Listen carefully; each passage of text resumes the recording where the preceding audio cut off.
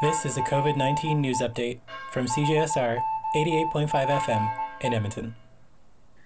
As of February 8th, the Government of Alberta has moved to Stage 1 of its current plan to ease restrictions on some in-person activities and services. At this time, many pubs and restaurants are able to choose to reopen under mandatory restrictions, some of which being that tables and dining parties must be 2 meters apart or separated by an impermeable barrier.